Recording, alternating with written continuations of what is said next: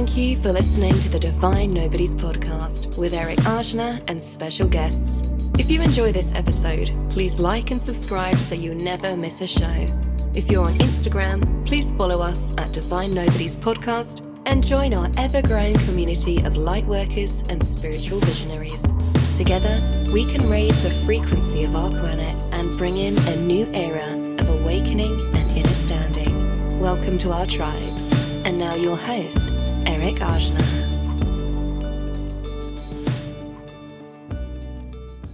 Hello, friends. Thank you for tuning in to Define Nobodies podcast. You know, one thing I've always encountered as a challenge when sitting down to talk about spiritual themes is about how to best begin a talk in such a way that it sort of cuts to the core of what the intrinsic heartbeat is of each teaching, no matter what it is.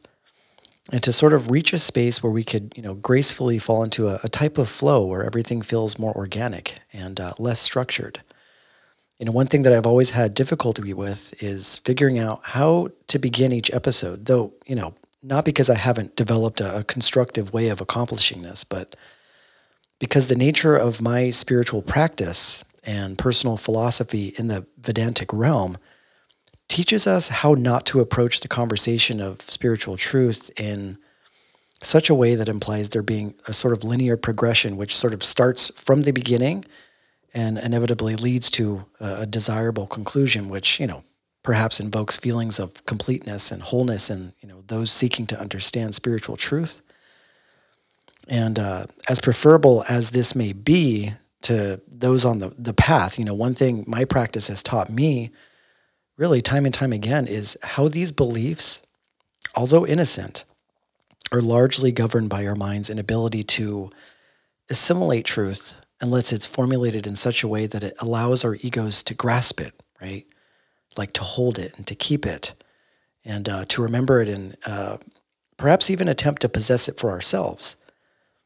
It's a worthy goal for sure. After all, who doesn't want to understand something to the extent that it lingers within your mind in the same way a beautiful mantra does when we sit in meditation, just sort of gently reciting it hundreds, if not thousands of times, right? But perhaps that is exactly the problem. Fundamentally, mantras are meaningless sounds. Of course, I don't say that with any tinge of cynicism or judgment. I say that with humility. Because the truth is, the very beauty of mantras rests in their ability to convey a vibration just so deep and so mysterious that your mind can never really truly understand nor comprehend it with any type of intellectual prowess. Mantras have a way of naturally disengaging the mind by subjecting it to a force that can only be defined by the ego as a mystery. And of course, one can say that mantras, even if they're, largely Sanskrit words, have meaning. But to deeply understand the meaning of mantras is to really miss the point. Like, for example, you can recite the Gobinde Mukande mantra, which is, Gobinde Mukande Udade Apade Hadya Kadya Dharname Akame, over and over again, which means sustainer, liberator, enlightener, infinite, destroyer, creator, nameless, desireless. All things that really can't be fully understood with your mind, because these are forces that can only be experienced in you. So the point isn't to, intellectualize these words, but, to help you engage with the same force within yourself, which houses these sort of experiential qualities in life.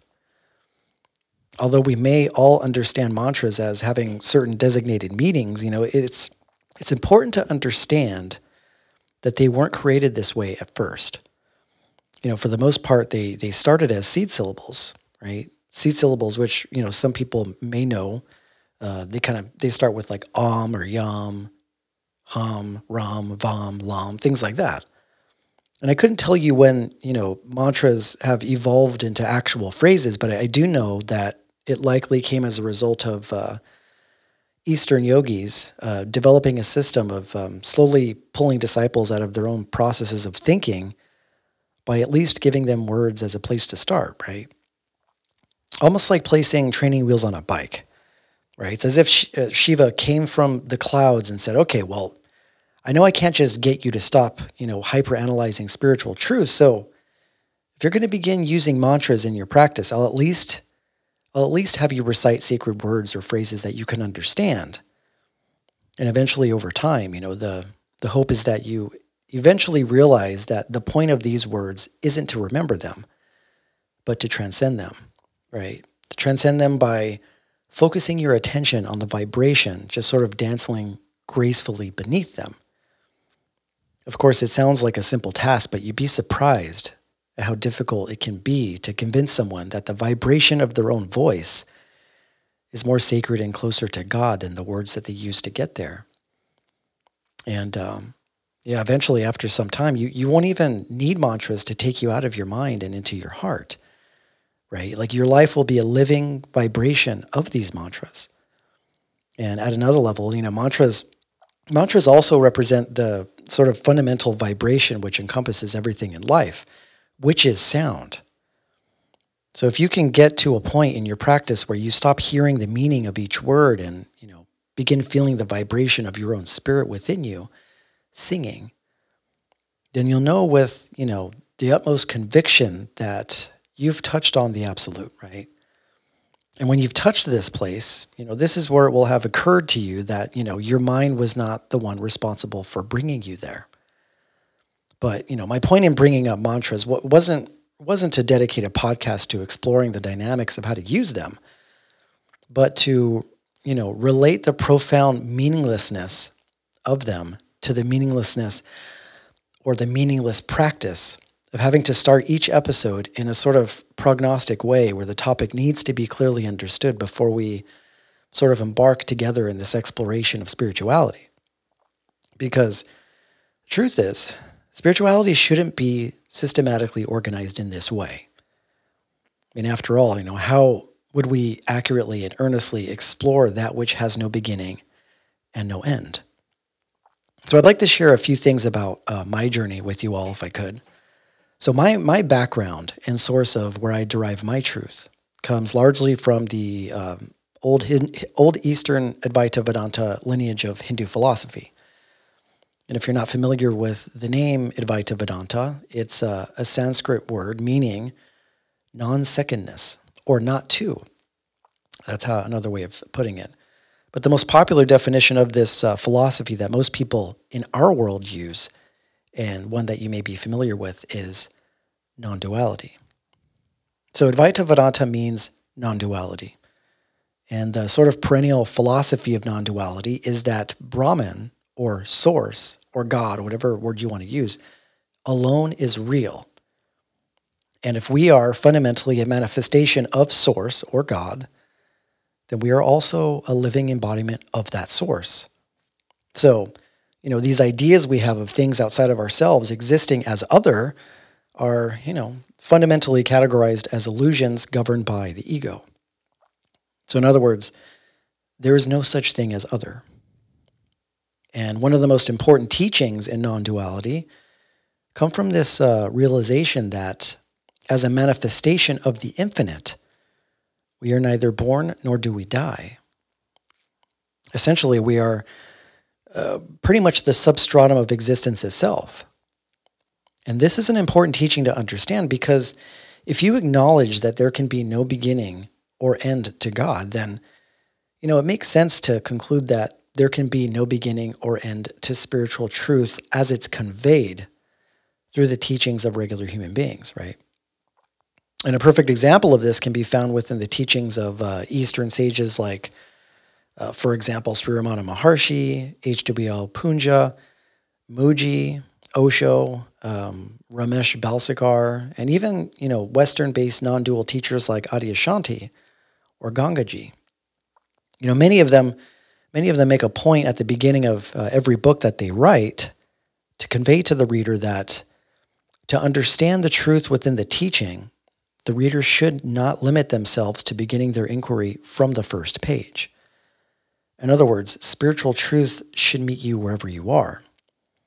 And if that means opening a book to, page 50 as your starting point, then, you'll find the same quality of truth as you would reading the introduction at the beginning. Regardless of where you start, you will find the absolute there. So many of their books are written in such a way that you could literally open them up to whatever page you want and just start there. Of course, if you're a Puritan in the realm of books, this may at first drive you into a, chaotic OCD frenzy of unpredictable chaos, but, perhaps that's the point of the teaching, right? Right? Like to slowly disengage your ego from attempting to understand how this whole spiritual game should go. And that is exactly what traditional Eastern sages do, right? They have this way of tugging at your most cherished thoughts and beliefs and illuminating the absurdity of them, in such a way that you couldn't even believe that you had an affinity to them in the first place. I mean, who told us that books should even have a beginning or ending to begin with, right? And of course, that isn't to say that we should aspire to write, thousands of pages of words that no reasonable person has the time to read. But the point might just be to enjoy the beautiful journey in between.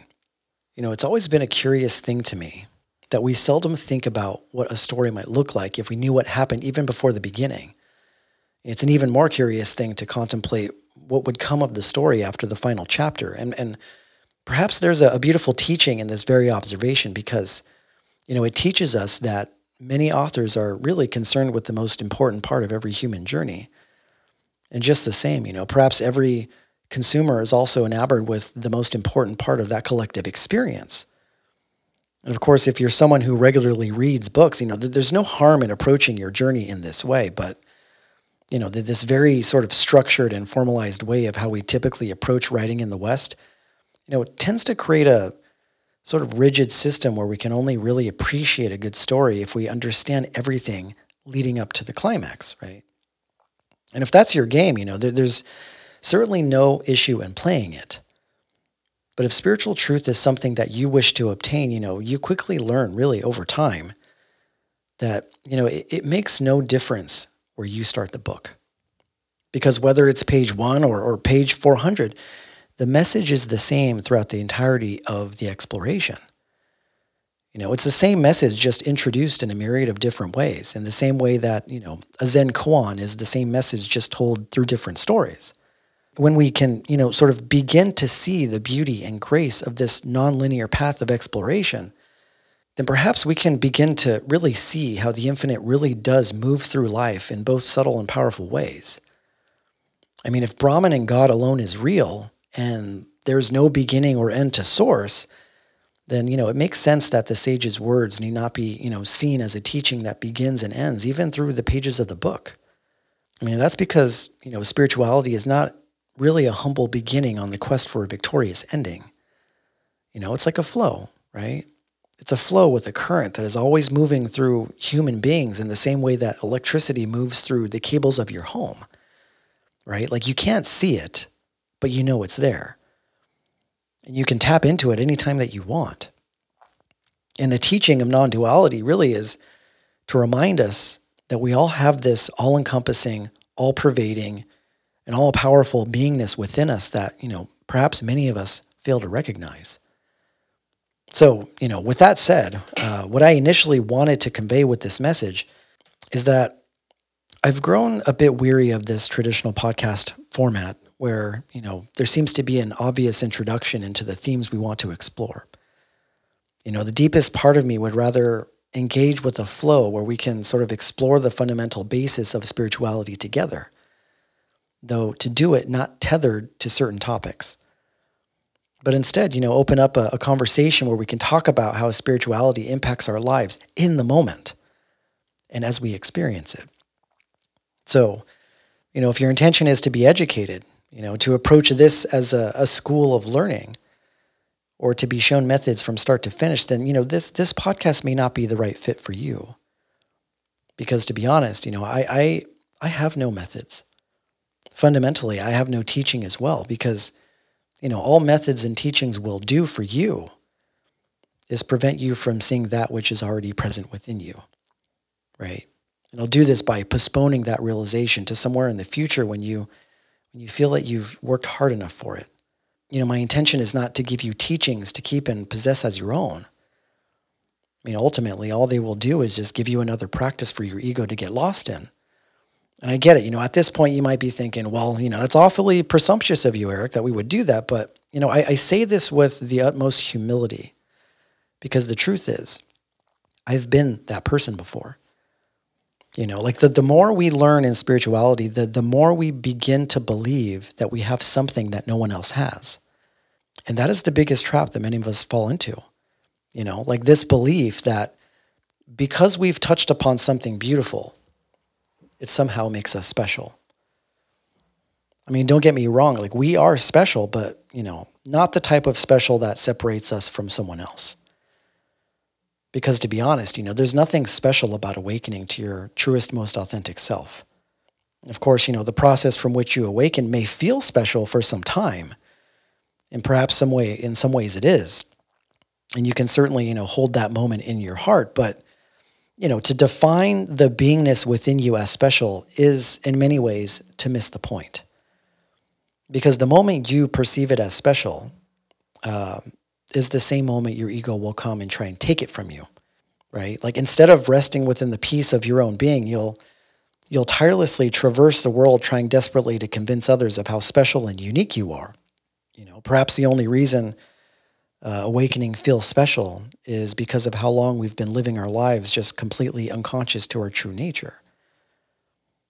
Because if we spent time living within this beautiful stillness, then we realize how ordinary and beautiful it really is. And of course, I don't mean to sound like I'm discrediting the feelings of joy you may discover through this process of awakening, but the issue isn't with the idea of specialness. It has more to do with our inability to handle such a magnificent force without trying to break off a piece of it to keep for ourselves once we do discover it, right? And if you've been in this community for some time, you'll notice how really commonplace this really is. Like you'll take spirituality and place a really hefty price tag on it. Like you'll sell courses, you'll facilitate expensive retreats, perhaps even become a certified spiritual coach at the hands of someone who charged you thousands of dollars to convince you of something you should already know. And, slowly but surely, your practice will become a teaching really only accessible to those that can afford to learn. And this, from, my estimation, seems to be one of the most unfortunate things about our community today, is that it is governed in a way that appeals only to a specific group, often wealthy, right? Often wealthy individuals just seeking to use it for their own special interests. And, somewhere along the way, we've abandoned regular everyday people that yearn for an opportunity to introduce healing and love into their lives. The sad truth about my experience in this community is that I've met more authentic and sincere and loving people outside of this community than I ever have in the years that I've been a part of it. Right? I have met more people outside of the community that embodied the qualities of enlightenment without even claiming to be enlightened. I've met more people like that than I have people within my community that have claimed to be enlightened and actually were. I mean, it seems in many ways that in our quest for community, we've instead created a exclusivity at the cost of our own humanity, right? In our quest to sort of facilitate oneness, we incidentally created more duality and otherness. And eventually, over time, our community had gone from being one that harbors community to one that people often don't feel spiritual enough to be a part of. And much of the goal of regular everyday people becomes instead about trying desperately to feel accepted by the people in positions of fame and authority within the spiritual community. So, I mean, without dedicating an entire podcast on this very subject, I will just say this. Okay, spirituality is not something that can be bought. Spirituality is our birthright, right? Placing a price tag on enlightenment would be the equivalent to a thief stealing your wallet and trying to sell it back to you. I mean, after all, why would we purchase something that we had always belonged to us in the first place? As someone that's been a part of this community for over 2 decades, I feel personally that I have a responsibility to tell you this, okay? Do not trust anyone that tries to charge you money in exchange for spiritual truth. Do not trust anyone that charges you for information that you yourself can find out on your own through living your own experience. Because that is what true spirituality is, right? It's about your experience and what you uncover about your divinity through your experience and your experience alone. Like not following someone else's experience, not taking someone else's word for it, not even mine, but instead finding out for yourself if something is true by discovering it within your own experience. Many people don't know this, but many Eastern gurus never wanted to be considered gurus, right? They never saw the student-teacher relationship as entirely constructive to the process of enlightenment because they saw really it more of a hindrance to their development. Because as long as you believe a guru has something that you don't, it will postpone the inevitable truth that you yourself hold the same wisdom and truth that any guru could embody. Right? As long as you believe a guru has something that you don't, you'll just continue building walls between your ego and your spirit.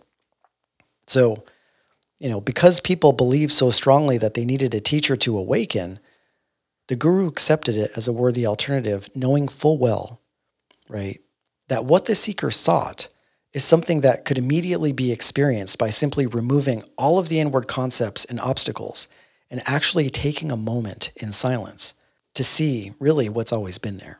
And this is a really interesting observation, isn't it? Because it shows you just how strong the human ego is in our quest for truth. That something so simple can be made so complicated because the ego, just cannot rest until it feels it's paid a hefty price for spiritual freedom. So what could be experienced now in this moment just sort of ends up becoming this sort of arduous journey where we tirelessly go looking for enlightenment only to realize after years and years of searching that it was always here in this moment to begin with. So look, my goal is not to help you learn, right? It's to help you unlearn everything you thought you knew about spirituality so you can finally just be free and allow yourself to experience the beautiful simplicity of your own beingness. And not to do it by helping you force everything that isn't spiritual out of your life, but by sharing my experience with you and helping you understand what perhaps sort of prevents you from being inwardly free. I mean, the goal, if anything, is just to help you understand, right?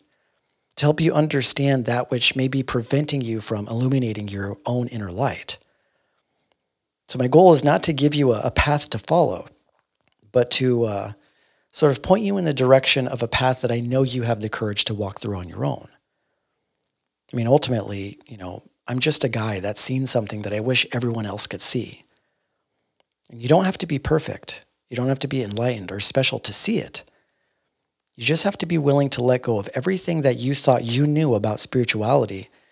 And also, be willing to be radically honest with yourself about who you are and not who you think you are. Now, am I a perfect human? No. Am I a perfect spirit? Yes. Just the same as you. But spirituality is not about being perfect. At the very core, it's about being authentically human.